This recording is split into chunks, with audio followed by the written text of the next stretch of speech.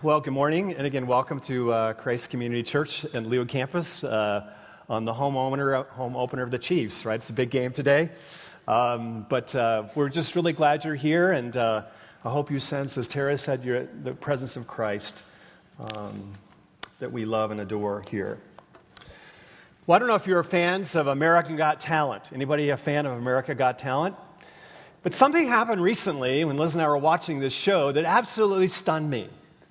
But not only did it stun me, it stunned the judges and the audience, and it has taken the nation by storm. A group called Forte, three guys who met on the internet who had never sung on a stage before, sang this song. Watch.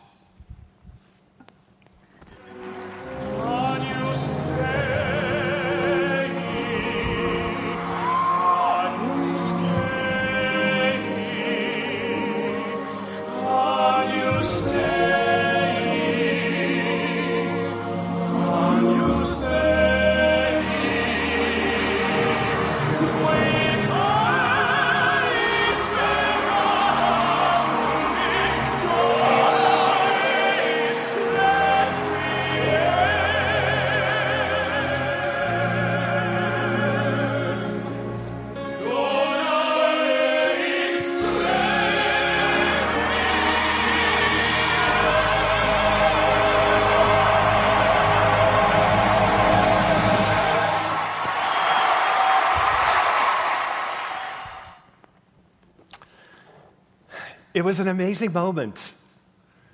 And what most people didn't realize is these three guys who are followers of Jesus Christ sang a Latin prayer. The Latin prayer's words in English I placed on this slide. Pious Lord Jesus, give them rest. Pious Lord Jesus, give them everlasting rest. Pious Jesus, who takes away the sin of the world, give them rest. Lamb of God, who takes away the sins of the world, give them everlasting rest. At that moment on national TV, I think we saw one of the truest truths of the universe take place. And that is, all humans pray. We are hardwired to pray, whether we consider ourselves religious or irreligious. We find ourselves in a hospital bed or in a hospital room with a loved one, and regardless of our religious affiliation, we pray. We pray when we arrive at school, right, students? When all of a sudden there's this pop quiz, you go, God help me. We pray. Or kids, when you wanted that puppy for a long time and your parents have been slow to get it, you get down on your knees at bed at night and you pray, oh, God, give me a puppy or I'm going to die. We all pray. We're hardwired to do it. We all pray when life overwhelms us, when a marriage implodes before our eyes, when a business goes south, when we receive a call from a medical professional with the word cancer on it. One of the truest truths of the universe is all of us pray. And when our back is against the wall, our eyes look up. But there is another true truth of the universe that seems to be right on the heels of this reality to me. And that is, not only do we all pray, no matter what our religious affiliation or wherever we are, but we all, secondly, struggle with prayer. These two truths seem to be a part of all of our lives. Prayer is a different kind of communication, isn't it?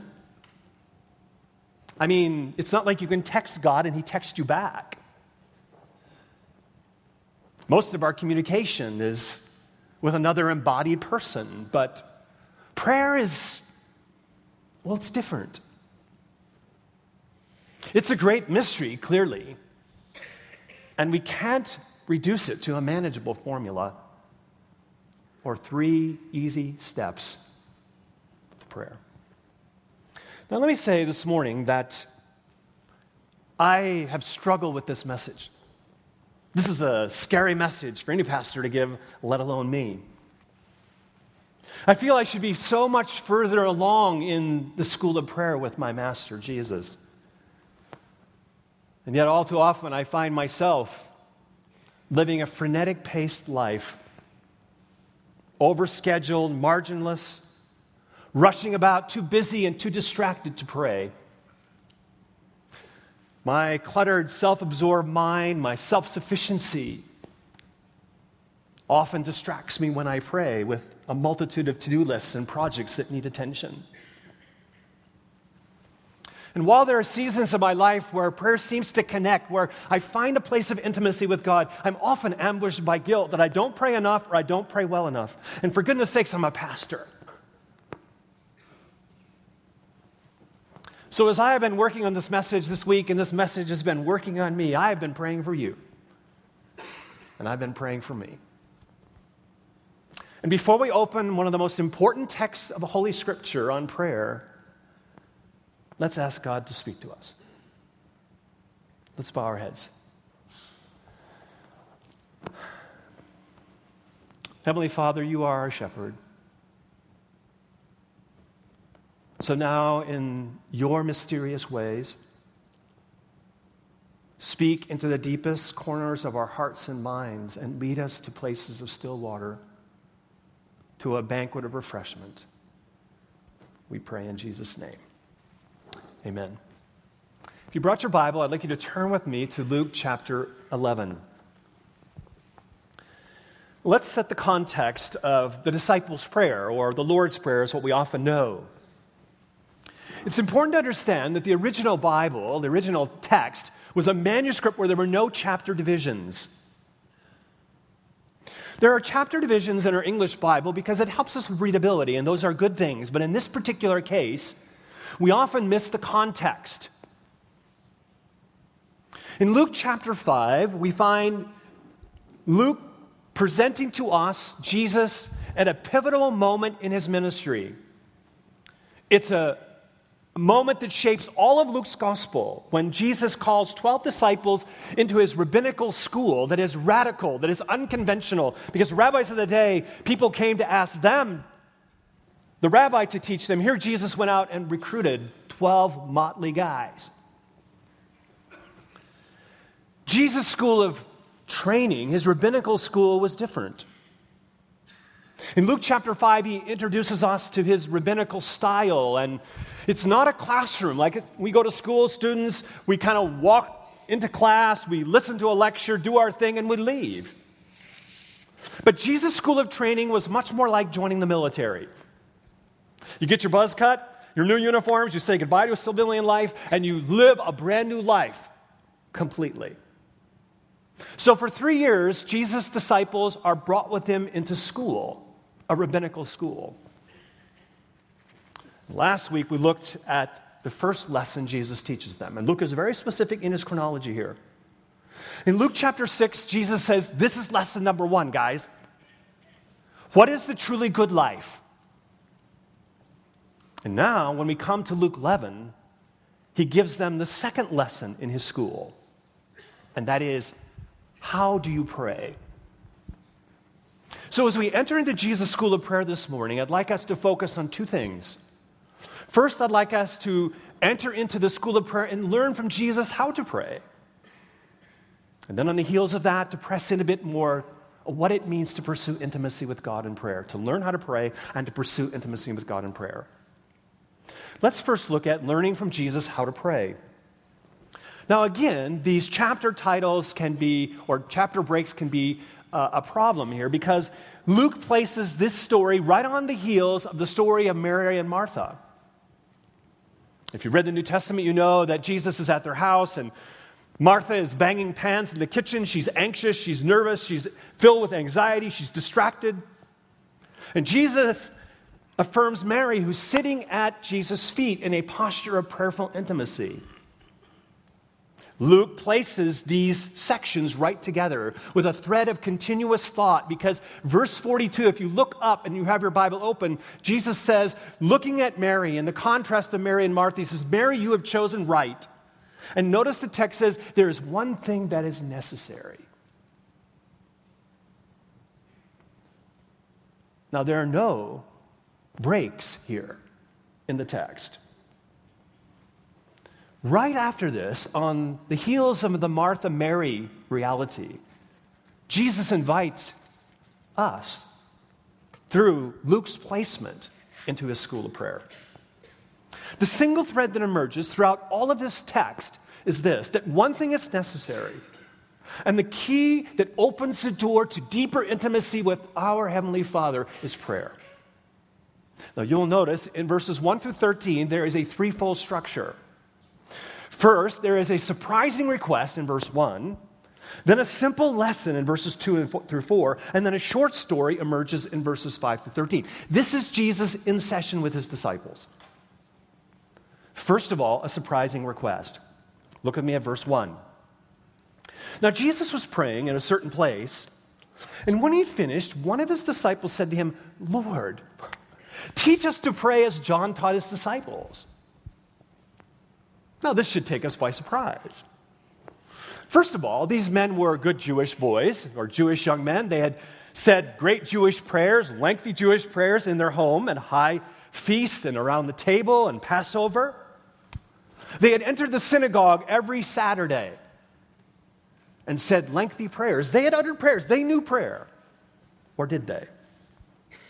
And for the astute reader of the New Testament, you will realize that this is the only time the Gospels ever record Jesus being asked by his disciples to teach them something. The only time. Wow. They're not known to be a teachable band. I mean, when Luke places it here, they've already experienced some heady realities. I mean, they're with the rock star Bono Jesus. Crowds are swarming around them. I mean, they've made it. Not only that, they have power over evil and demons, and they've healed the sick. They've heard Jesus give great messages. You'd think they would ask him, "Jesus, teach us how to cast out demons. Jesus, teach us how to wow the crowd with a great sermon. Teach us how to heal people." There's none of that. What stands out to them that shocks them is Jesus' prayer life. His pattern, the primacy of it, and its intimacy. So they ask him, "Lord, teach us to pray." Now, what is Jesus' response? For them, it is shockingly surprising. Listen carefully as I read verses 2 through 4 again. Jesus responds, "When you pray, say, 'Father, hallowed be your name. Your kingdom come. Give us each day our daily bread, and forgive our sins as we forgive those who sin against us or who are indebted to us. And lead us not into temptation.'" I don't know what the disciples were expecting when they entered into this class session with Jesus, but they weren't expecting this. What shocks us is the simplicity and boldness and honesty of this prayer. And primarily, Luke emphasizes its simplicity. Most of us know the Lord's Prayer through the gospel account of Matthew, which is a little bit longer, but still is very short. In fact, if you look at the original language, Jesus gives them 38 words. 36 in English. Now, if you say 38 or 36 words, I've tried it, it's less than 30 seconds, for goodness sakes. There we're used to long, elaborate prayers with the these and thous. Less than 30 seconds. That's what stuns us. And Luke amplifies that. When our kids were younger, it's hard to remember back then. But Schaefer was a 3-year-old once, my son, quite an astute young man. And his first visit to the mall at Christmas time encountered Santa. And I'll never forget the reluctance. He sort of went, "Whoa, who is this guy?" And he sort of made his way up there kind of slow, you know. We say, "Schaefer, it's okay, he's okay." He's okay behind that beard. He's okay. And he had a big smile on, you know. So Schaefer kind of walks up, kind of sits on his lap, kind of easy. Santa Claus looks at Schaefer, says, "What's your name?" Schaefer. Schaefer's looking over like this. And Santa says, "What do you really want for Christmas?" And without batting an eye, Schaefer looked him straight in the eye and said, "Two things. That my sister Sarah's ears would be healed,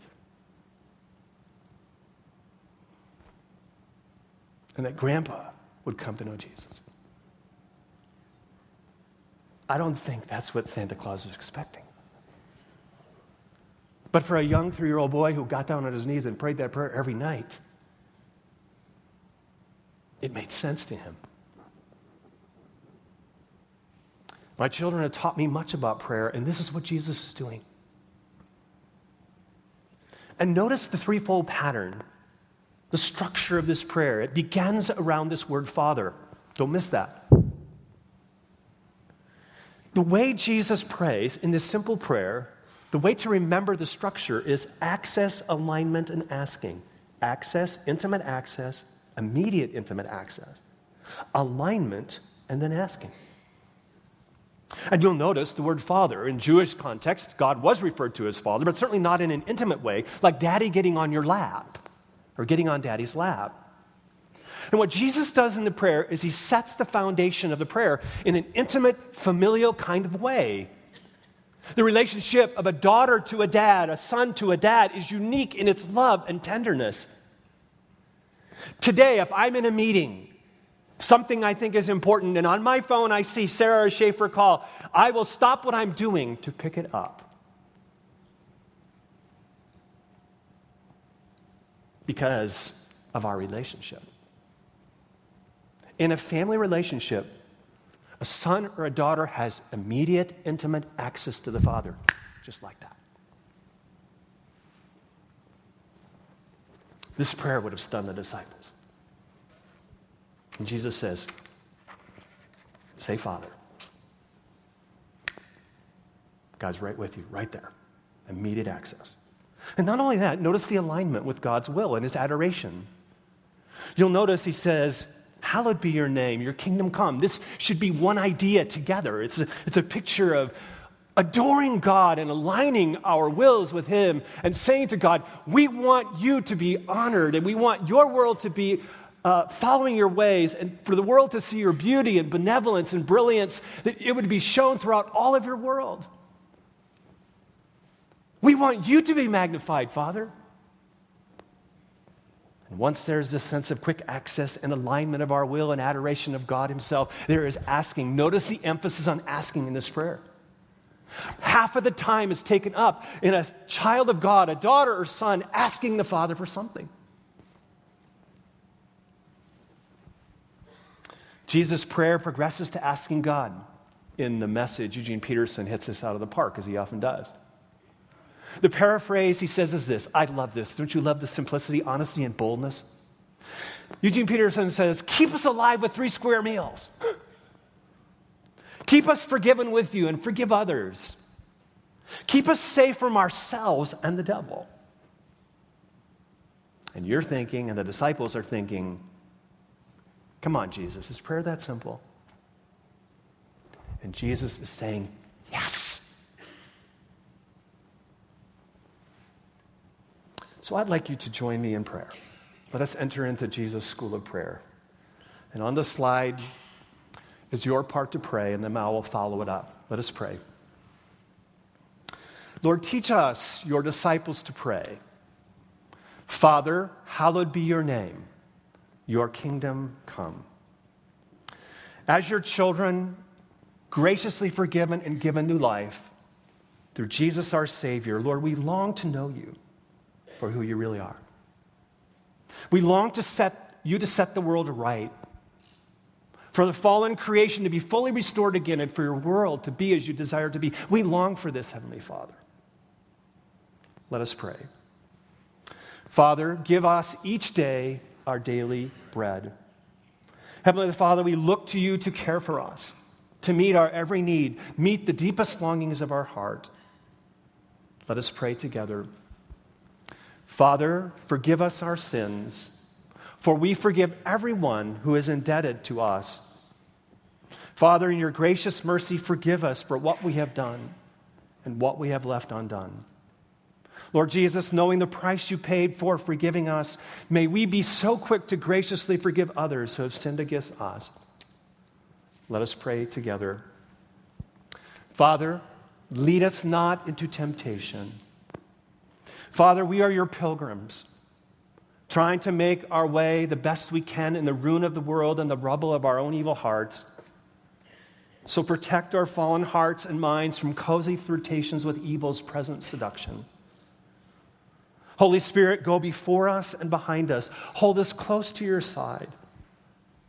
And keep us from evil and the evil one's deadly snares.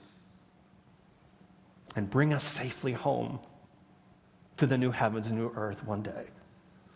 In Jesus' name, amen. This is the simplicity, the boldness, and the honesty that Jesus teaches us to pray with. And then he adds a story. You'll notice in the following verses that Jesus transitions right away to tell a story. It's really a simple story with the same idea. A neighbor knocks on a neighbor's door late at night and has a guest arriving and needs some extra bread. This is very common in the Middle East. A community where hospitality was one of the highest values. And what stands out to the story is as the disciples are listening, go, what a jerk this guy is.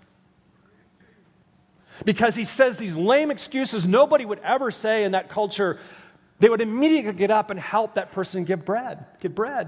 My kids are asleep, the door's locked. What a lame brain. That's how the disciples would have responded. Yet this guy, as lame as he is, gets up finally because of the neighbor's shameless boldness and gives his neighbor what he needs. Jesus often uses this persuasion of going from the lesser to the greater in his logic.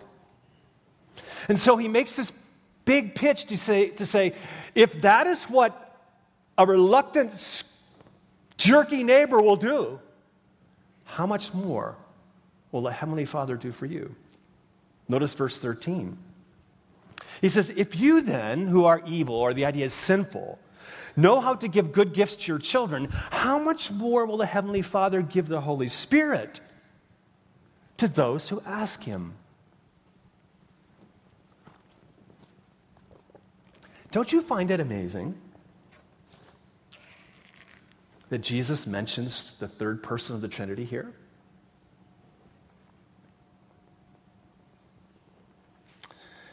What Jesus is saying is the greatest gift imaginable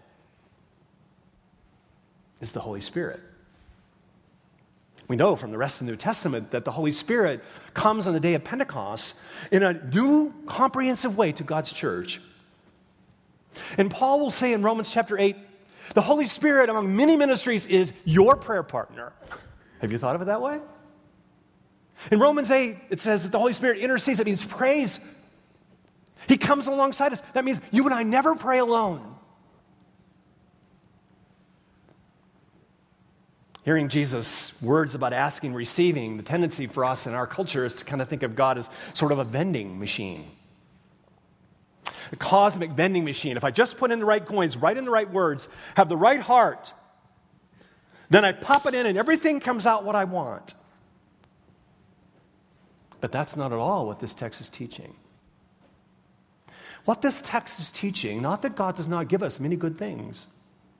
What this text is teaching is while we think of prayer as getting something, ultimately prayer is the greatest gift of knowing the triune God intimately.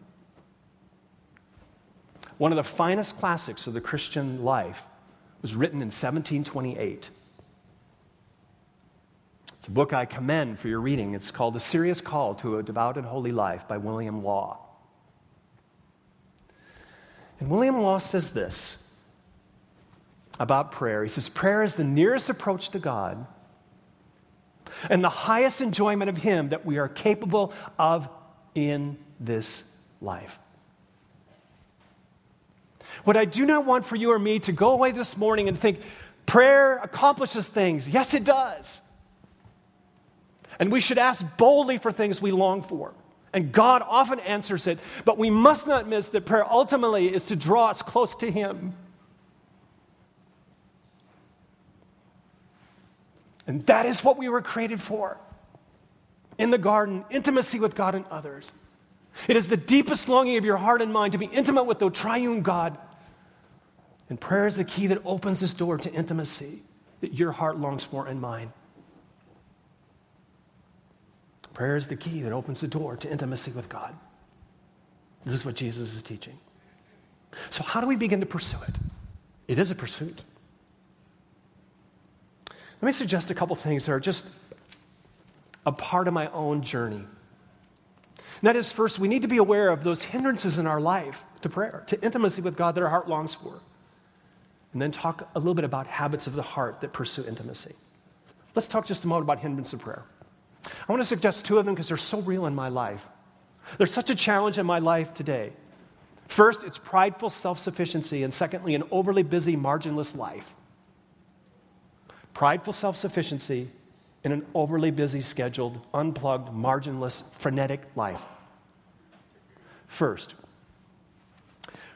I don't know of anything more in my life, and when I have conversations with you on spiritual formation in your life, that a prayerless person is often a prideful person. That when we do touch and go landings with God, sort of guilt our way out the door in the morning, that we really have an issue of pride at the heart. You know, it's often said guys hate to stop and ask for directions. Well, I'm like that. Ask Liz the last thing I want to do, and that's why I love newbies and GPS so much, because I have to stop and ask for directions. But my prayer life is a lot like that. Because I don't like to stop and ask God for directions. I think I'm in charge of my own life. I think I've got it really figured out. And what prayer requires us to do at its foundation is to recognize we are radically dependent on God. Dr. John Stott wrote his last book before he died to the world. It's called The Radical Disciple. I highly encourage you to read it. It surprised me what Dr. Stott said. He said this. He said, I come back to dependence as the most characteristic attitude of the radical disciple. That God's design for life, your life and mine, that we be utterly dependent on Him. Man, that's a hard pill to swallow, isn't it? See, when prayer becomes a checkoff box, when it's a touch-and-go landing, when it's anemic and a cosmic vending machine approach, it tells us that our life is centered around ourselves and our self-sufficiency. That's one of the greatest hindrances to my prayer in my life, is I think I'm in charge, I think I have it figured out, I think I can do it. But when I get on my knees, I recognize that God is in charge and I am completely dependent on Him for the air that I breathe. Secondly is an overly busy, distracted life. Do I have any amens here? Am I the only one? I am so much like Martha at times. And Martha was doing a lot of good things, and we were created to do a lot of good things in work. But I'm so much like her. I'm banging pans in the kitchen. I got more stuff going on that I think is important for God. I'm a pastor after all. Anxious, troubled, my mind's cluttered, I can't slow down. And I struggle being that Mary sitting at the feet of Jesus. Paul Miller, in a wonderful little book called The Praying Life, says this. He says, learning to pray doesn't necessarily offer you a less busy life. He says it offers you a less busy heart. Dallas Willard, who was a professor at USC and a friend of Christ Community, we lost him this year to death. He has imprinted me and many others in our congregation as a wonderful friend of Christ Community. And of all the messages I ever heard, the one that overwhelmed my soul was a message he gave to a small group of us called The Sin of the Hurried Life. and just rip me apart. You seldom hear the word sin in the same context as being overly scheduled, overly busy, overly plugged. But perhaps in our cultural context, if you're like me, perhaps that is the biggest sin in your life. We don't think of it as the biggies, but we just don't have time for Christ. We're just too busy with sports, all the activities. There's no time to sit at Jesus' feet. Mike Yaconelli is so creative in how he cuts through things in a book called Messy Spirituality. Let me just highlight, because it so reads my mail. He says, what keeps many of us from growing is not sin, but speed.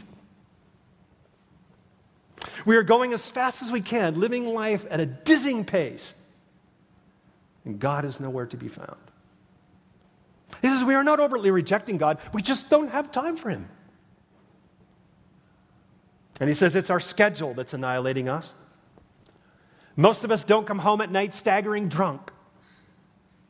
Instead, Mike says we come home staggering, tired, worn out, exhausted, and drained because we live too fast.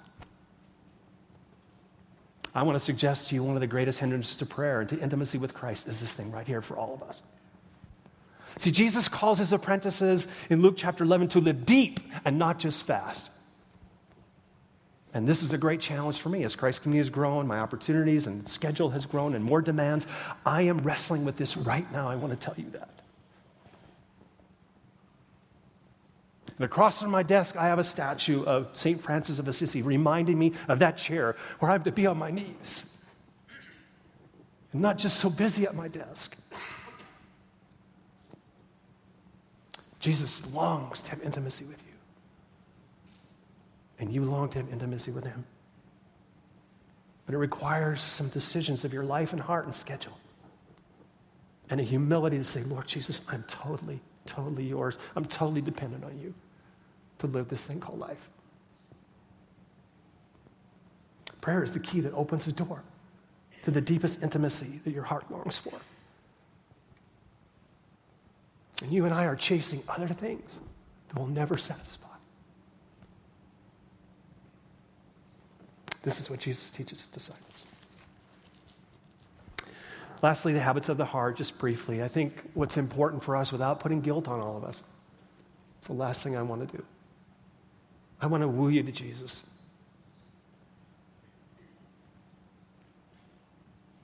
But having regular times of prayer is important in that rhythm of apprenticeship. Habits of the heart can deepen in our life. Jesus models regular times of prayer. Luke highlights this. A certain place, a pattern. It was that pattern, that depth of pattern that allowed him to have this intimate conversation 24/7. If you do not have a regular time for prayer and a place for prayer, let me challenge you to start this week. The best time to start is now. Maybe if you're doing open here, one of the ways to start is right after you hear or read the open here passage, take the Lord's Prayer and read it carefully and slowly. Keep your prayer honest, simple, and bold. Many of the kids at Christ Community are praying. They're teaching us how to pray. Ann Taylor was telling me about this, who serves with our children, and she said, you should see some of their prayer cards, and she gave me them. Let me give you a piece of this. They're teaching me to pray. My dad's job he doesn't like, and he's looking for a new one. God help him. Is that a great prayer? Here's another one.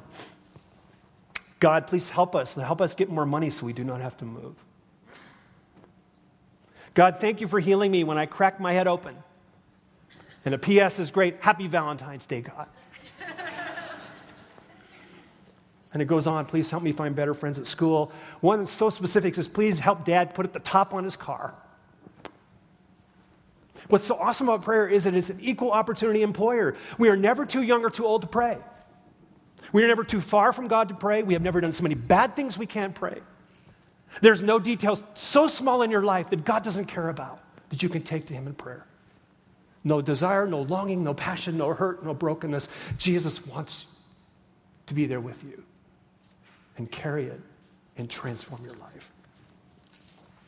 So will you enter into the school of prayer with me?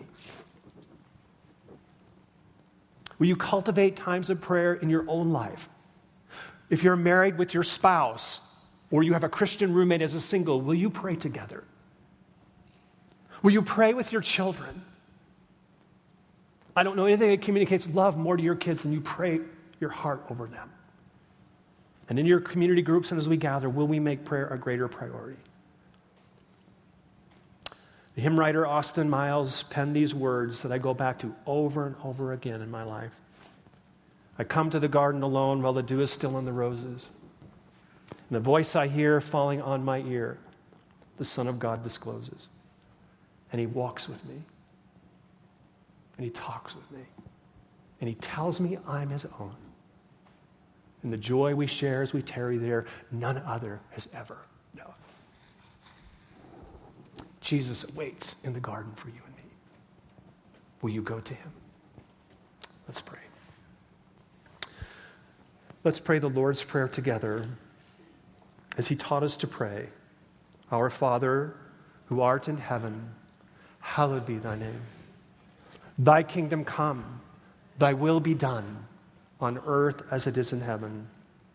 Give us this day our daily bread, and forgive us our trespasses as we forgive those who trespass against us. And lead us not into temptation, but deliver us from evil. For thine is the kingdom, and the power, and the glory forever and ever. Amen.